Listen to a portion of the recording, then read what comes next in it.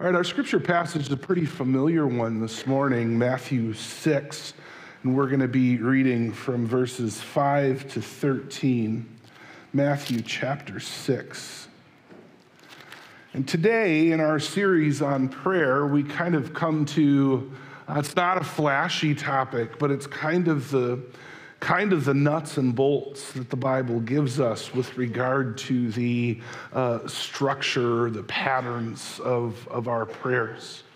And this is teaching directly from the mouth of Jesus, which we know that all of Scripture is God-breathed, but it puts it into context for us that Jesus is the one who spoke these words and taught his disciples and us how to pray.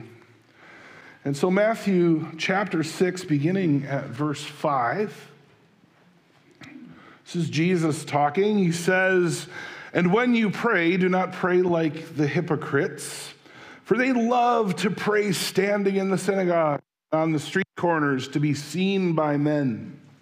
I tell you the truth, they have received their reward in full.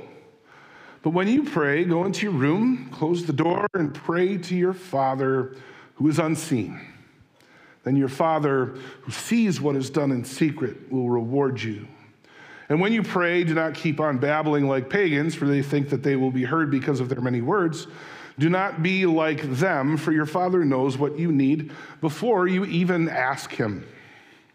This then is how you should pray. Our Father in heaven, hallowed be your name. Your kingdom come, your will be done on earth as it is in heaven. Give us today our daily bread. Forgive us our debts as we also have been forgiven our debtors, as we also have forgiven our debtors. And lead us not into temptation, but deliver us from the evil one." This is the word of the Lord. Thanks be to God. So, if you're curious about something, if you want to know more about a specific topic, it really doesn't matter what it is. What is one of the best ways you can learn what you desire to learn? It is to ask an expert, right? Ask somebody who knows about the thing that you're interested in. Ask someone who has done that thing. No one ever existed in all of history. No one has understood the practice of prayer better than Jesus Christ himself. No one has believed more strongly in the power of prayer, and no one has ever prayed with the confidence that he did. And in our text today, it's kind of nice because in a lot of texts of the Gospels, the disciples don't come off looking particularly good. But Jesus' disciples here in this text, to their credit, recognize Jesus' expertise in the area of prayer. It just so happened that they stumbled upon him one day while he was praying in private, and they were so moved by his earnest and his intensity that when he finally got up from his knees, one of them asked, "Lord, Master, Rabbi, would you teach us to pray?" Now, Jesus didn't object to the question. He didn't roll his eyes or anything. Instead, he actually seemed to appreciate that request, and he took full advantage of that opportunity and taught them how to pray. And I would argue that no other passage in Scripture so explicitly and straightforwardly teaches us how we should pray. And the advice that Jesus gave his disciples 2,000 years ago still applies to all of us today. And now we're talking about perhaps the lead-in now to the actual Lord's Prayer. What does Jesus say? He says, first, pray secretly. Second, pray sincerely. And third, pray specifically. Now, he begins this with something that, I feel like I need to explain because I do an awful lot of public praying, and I feel like I need to defend myself a little bit because that is something that you expect of me, right? Some people pray in public places, gatherings like this one, meal times, worship services, whatever it is. And, I think that Jesus is saying that this is necessarily a bad thing. Prayer is perfectly appropriate in those situations, provided that the motivation a person has for doing it is appropriate. And so in this passage, what Jesus is criticizing is the motivation to be seen and heard and to be kind of thought of and esteemed as especially religious. And so what he's saying is that prayer should never become this spectator sport that we participate in, okay? Certainly not something that we do to give off signals to other people of spirituality. Jesus emphasizes the point by telling the disciples, when it comes to your personal, emotional prayer life, go into your room and shut the door. Find an empty office. Maybe it's even the garage or your car, someplace away from people where you can be uninterrupted and alone with God. That, Jesus says, is where you can pray most effectively. And so why this emphasis on privacy? Why this emphasis on privacy beyond simply praying for attention, which obviously is a poor motivation? Well, first, I think there's an obvious and a practical reason for this privacy. A private place ensures a minimum of distractions. Distractions are deadly when it comes to connecting with God. See, Jesus knows how our minds are put together. He knows that fighting distractions, especially in today's world, is going to be. And so he instructs us to avoid them altogether. Find a quiet place where you can connect and commune with God without interruption. Now, that practical reason of seeking privacy, I think, is extremely important, but there's even more subtle wisdom in Jesus' advice to pray in a secret place as well. Because once you identify that place, once you start to use it right, I think something actually happens to that place.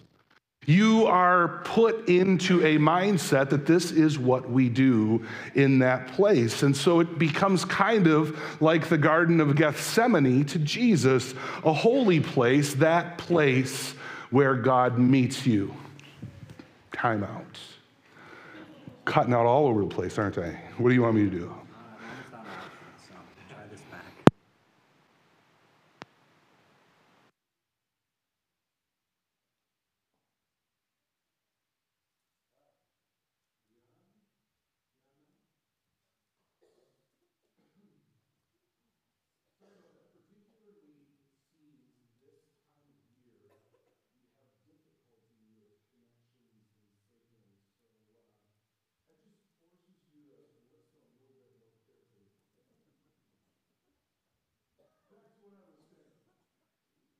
When you decide upon or create a designated place where you go to say your prayers, over time, you start to look forward to going there.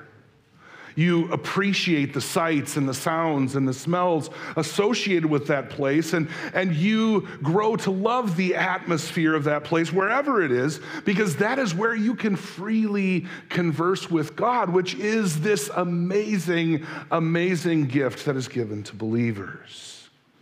Now, my designated time for prayer, my personal private prayer, is very early in the morning, and my designated place is actually right here in the church, sometimes in my office, and sometimes I just come in here to the dark sanctuary. Sometimes I just turn on the lights of the cross.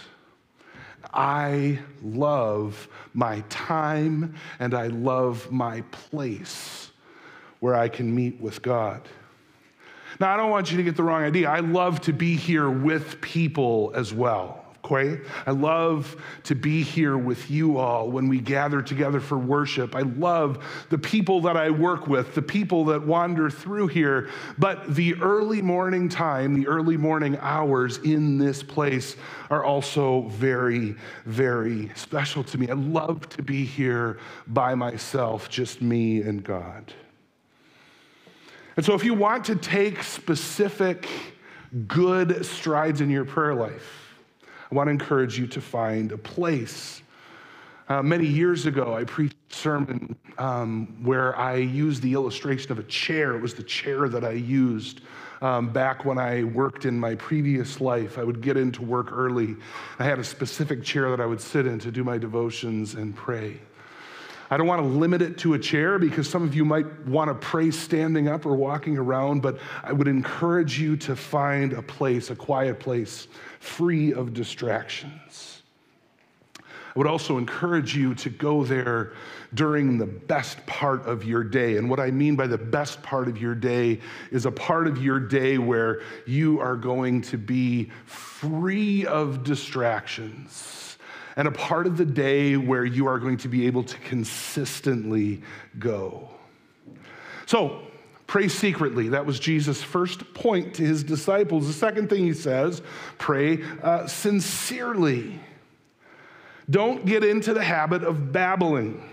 Be careful of spiritual cliches. Try not to use meaningless repetition. Now, man, part of this is probably because I have to pray in front of people all the time. I feel like I'm especially susceptible to this sort of thing. I find it all too easy to kind of fall back on sanctified sounding jargon, especially when I'm praying in public. I mean, certain phrases you hear enough times and they just start to sound appropriate and spiritual and pious, and people just kind of get accustomed to that, not only speaking those phrases, but also hearing them.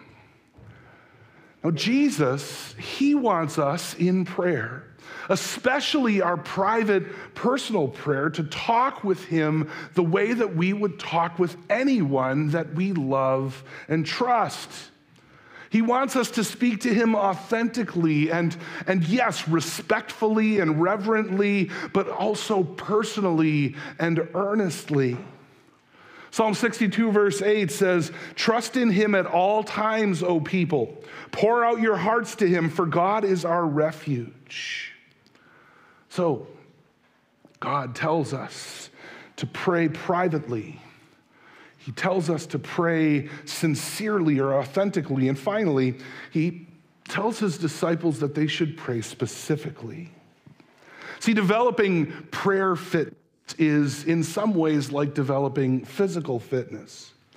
And a pattern can be very, very helpful in order to avoid becoming imbalanced in your prayers. Because without a pattern, without good practices, without a routine, you will probably just fall into the please God trap of prayer. Please God, give me this or that. Please God, help me. Please God, arrange this or that in my life. And yeah, occasionally you'll toss a few thank yous heavenward when you notice that God has allowed some good thing to come into your life. And every once in a while, when you catch yourself thinking or saying or doing something sketchy, you might even confess that momentary lapse of judgment. Now and then, if you're feeling really spiritual, you might even throw a little bit of worship into your prayers. But the truth is, a healthy prayer life involves all of those things regularly and consistently. Now, this is something that I learned when I was very, very young. You guys have probably heard it too. How many of you have heard of the ACTS acronym when it comes to prayer, to kind of ensure that your prayers are robust and that your prayers include the right elements? The acronym ACTS stands for adoration, confession, thanksgiving, and supplication, which is a fancy way of saying requests. And Jesus, I would argue, provides an example of a balanced prayer in what we have come to call the Lord's Prayer. And so Jesus begins with the words, Our Father, and we'll go through this very quickly. Our Father. This is where we're going to start, and this is where we're going to circle back in a few minutes at the end of the sermon as well. Our Father is a very, very important address, because we are never to forget that we are children of God through our Savior Jesus Christ, and that we, when we come to God in prayer, are praying to a Father that could not love you more than He already does. The next phrase, who art in heaven, is a reminder that God is sovereign, that He is majestic, that He is omnipotent or all-powerful. It is a reminder that nothing is too difficult for God. As we discussed a couple of weeks ago, God is the mountain mover. He is bigger than any problem that you could ever bring to Him. And so, because He is who He is, we are to fix our eyes on His ability and not on our own worth. I'm switching.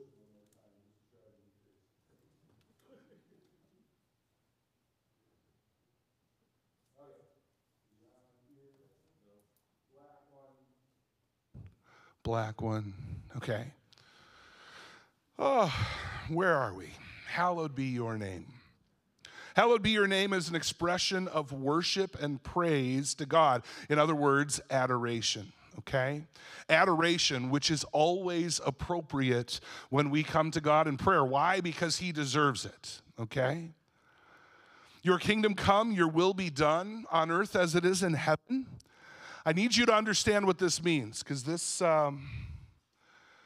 is something that for years, I just prayed. It rolled off my tongue so nice. I never really thought about the implications of what we are praying when we say, your will be done on earth as it is in heaven. And so understand what this means. This is a prayer to submit my will to the will of God. That is a prayer to submit my will to the will of God. That means God's agenda becomes first in my life, and my agenda means nothing. Put the will of God first in your life, in your marriage and with your family, in your career or ministry, with your money, with your body, with your relationships, in the church. It is that Kuyperian idea that Jesus Christ is Lord over every aspect, every sphere of our lives. Everything throughout life is to be brought under His lordship and to be put under His direction. Your will be done on earth as it is in heaven in my life. Give us this day our daily bread. Philippians 4 verse 6 says, do not be anxious about anything, but in everything by prayer and petition with thanksgiving, present your requests to God. So what does that mean? That means lay out all of your supplications. That's the S of Acts. All of your requests, whether they are big concerns or small concerns. Hey, if you need a miracle, ask for it without shrinking back. Forgive us our debts as we forgive our debtors. It's another way of saying, be sure that you're not the obstacle in your prayer life. This is the confession portion of that ACTS acronym. Confess your sins, receive forgiveness, be willing to grow. And also, this is very, very important because this is a condition that's kind of placed on this in the Lord's Prayer. Live with that same forgiving spirit toward others. Lead us not into temptation, but deliver us from evil. That's a prayer of protection from evil and for victory over temptation. For yours is the kingdom, the power, and the glory forever, which is a way of ending your prayer with more worship, more adoration. Acknowledge that everything in heaven and on earth belongs to God, that the Lord is caring about you is a thankworthy and praiseworthy item. Thank the Lord for making it possible for you to talk to him through prayer. And then amen means let it be so. And so what we learn through what Jesus teaches us, what we learn through the actual model of the Lord's Prayer, is that God-honoring prayers are more than just a list of things that we want changed in our lives and in our situations. There's more to a healthy prayer life than just cries for help and for strength and for mercy and for miracles. In addition to our requests, authentic prayer includes worship and submission and confession. Now, I feel I have to say this. The Lord's Prayer is an excellent model. But that said, I don't think that Jesus taught his disciples, and by extension us, the Lord's Prayer, with the intention that that is the only prayer that we would ever pray. I mean, obviously, he had just warned the disciples against the use of repetitious phrases, at least meaningless ones. Instead, I believe that Jesus intended the Lord's Prayer to be used by us as a pattern, illustrating the variety of elements that we just talked about in that ACTS acronym that should be included when we pray. Now, I said this as well a couple of weeks ago, that God's sovereign power is released and tapped into through prayer. And so that is importance. That is importance to the confidence that we have going into our prayer life, going into each day. For me, every morning in my time with God, confidence is important. It's also important to remember that God is interested in you and your needs. It's also important to remember that God is able to meet any need, and that he is the one that has invited us to pray. You know, this isn't something that he lets us do and he kind of bears with it. No. He actually tells us, come to me in prayer. This is obedience just as much as it is pursuing relationship. So God's Son, Jesus Christ, the ultimate expert on prayer, has given us instructions so that we know just how to pray. But look, for the blessing, for the miracle of prayer to begin operating in your life, there's one really, really important thing that remains. You actually have to pray. I mean, I can preach about prayer. You can listen to every word I say about prayer. You can take great notes. You can share what you learned about prayer in this worship service with other people. But sooner or later, you have to bite the bullet and actually go into your place and pray. And then, and only then, you will start to understand what prayer is all about. And I guess what I want to say to you this morning is, why wouldn't you? Why wouldn't you? Jesus emphasizes in that opening address that God is our heavenly Father. So prayer, first and foremost, and we're going to get to this later in the series, it is first and foremost about relationship. This can be viewed as a communication between a parent and a child. And this true and accurate image of God as a heavenly Father and us as beloved children is our very basis for prayer. So when we get our conception of God right, the pattern falls perfectly in place, and we realize that all the different elements that we talked about this morning are so appropriate, and our prayer life is revolutionized. I just want to close this morning with these observations and implications, and I got these from a guy that I respect, an author and pastor. I don't know if he's still alive, but a guy named John Stott. And let me just read these to you. These are implications of the fact that God is our heavenly Father. First, a father loves his children. And so when I pray, knowledge that God loves me, cares for me, provides for me, wants good things for me. Second, a father sees his children. God sees what is done, even in secret, and God sees in you a child, his beloved child. Third, a father knows his children.